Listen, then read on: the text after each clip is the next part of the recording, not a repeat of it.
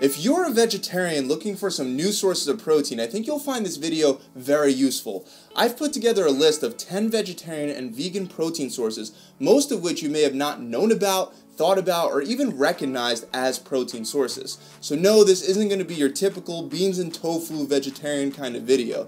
These are new sources. As a vegetarian and as a vegan, as long as you vary your protein sources and have the right macronutrient balance, there's no reason why you can't experience amazing results, gain muscle, burn fat, and look your absolute best. Let's go over some of these new protein sources that are plant-based. My favorite is black bean and mung bean pasta. Quinoa and chickpea pasta used to be the go-to pasta for extra protein, but the newer black bean and mung bean pastas have way better macro ratios. In one serving of black bean pasta, you're getting a whopping 25 grams of protein and only 17 grams of carbs. Compare that to your regular wheat-based pasta and you'll see a completely different label. It's going to have over 40 grams of carbs and only roughly 8 grams of protein. The best part is that black bean pasta doesn't really taste like black beans, and if you add a little bit of sauce, it tastes really, really good. There's also another carb that's made up of live grains that packs a surprisingly high amount of protein. I'm talking about Ezekiel bread.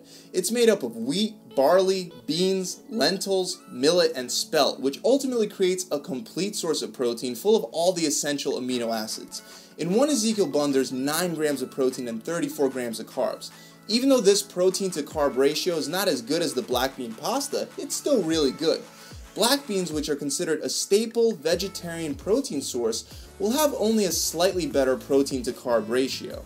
Next is seitan, and I'm surprised that a lot of vegetarians have never heard of this awesome protein source. It comes from gluten, so it's not for everyone, not for the gluten intolerant or people with celiac disease. But other than that, it's one of the best plant-based sources of protein. It's not a complete source of protein, but something simple like soy sauce can be added in to make it a complete source. Seitan has 21 grams of protein per serving and usually under 5 grams of carbs. When you cook it right, it comes out with a chewy texture, and with the right sauce, it might become one of your favorite protein sources. For the fourth plant-based source of protein, we got nutritional yeast. Before you make up your mind that you don't want to eat any kind of yeast, I want you to know that I've tried this and it's actually really good. On top of that, in just 2 tablespoons, you're getting 7 grams of protein and only 6 grams of carbs. Again, this is another truly awesome protein to carb ratio for a vegan approved complete source of protein packed with all the essential amino acids that your body needs. You can also use it in a lot of recipes, including healthy mac and cheese recipes, mashed cauliflower recipes, salads, and much, much more. What do we got next? That's right, peanut butter. But not just any kind of peanut butter, because regular peanut butter does come with a lot of fat and some excess carbs. We're going to want to go with a dehydrated form of peanut butter like PB2. With PB2, you'll see right on the front of the label, they claim that there's an 85% reduction in the amount of fat calories than regular peanut butter. In 2 tablespoons, you'll be getting 5 grams of protein and 5 grams of carbs and only 1.5 grams of fat. 2 tablespoons of regular peanut butter has 16 grams of fat.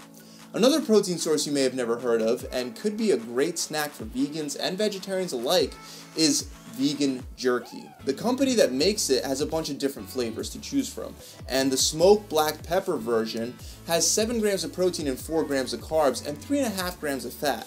This is again a great macronutrient ratio for a vegan snack. You can order them right from Amazon if you don't have a store that sells it near you.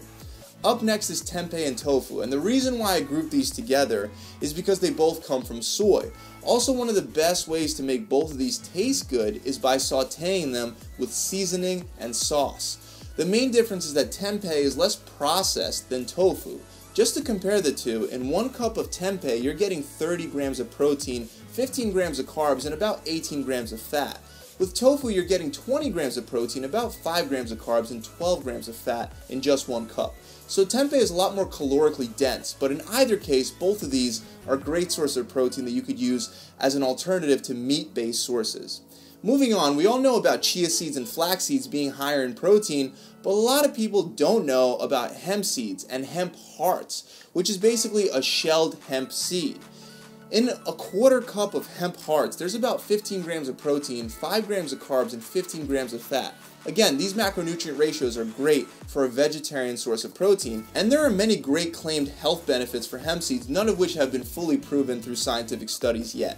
For the next protein source on the list, I have spirulina. Spirulina is a blue-greenish algae that has a ridiculous amount of protein as well as tons of antioxidants and nutrients. In just 3 tablespoons, you're going to be getting 12 grams of protein, about 4 grams of carbs, and only 1.5 grams of fat. Guys, that's amazing for a plant-based source of protein.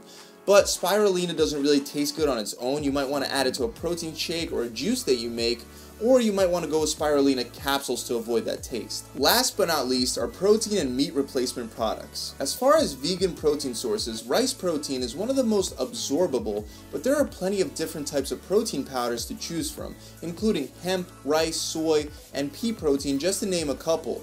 These protein powders can be used to help you get some extra protein in the same way that you would use whey protein. Also, Gardena makes a lot of meat replacement products that are totally plant-based and they taste great. If you have this brand at your local supermarket, I would definitely recommend trying some out, especially for the convenience sake that it offers. That's pretty much it, guys. There are plenty of other great sources that I didn't mention in today's video. Grains like quinoa, buckwheat, barley, couscous, and oats are all higher in protein than most other grains. Vegetarians can incorporate things like Greek yogurt, eggs, cottage cheese, and ricotta cheese, as well as even regular whey protein. And of course, the traditional sources of protein for vegans like beans, lentils, legumes, and edamame are all still great plant-based sources of protein. I really hope this video has helped you guys out and that you've learned some new, non-meat, plant-based sources of protein. If you enjoyed this video, make sure you subscribe to this channel and also visit my website, gravitytransformation.com, where we have done-for-you diet and workout plans that are proven to work.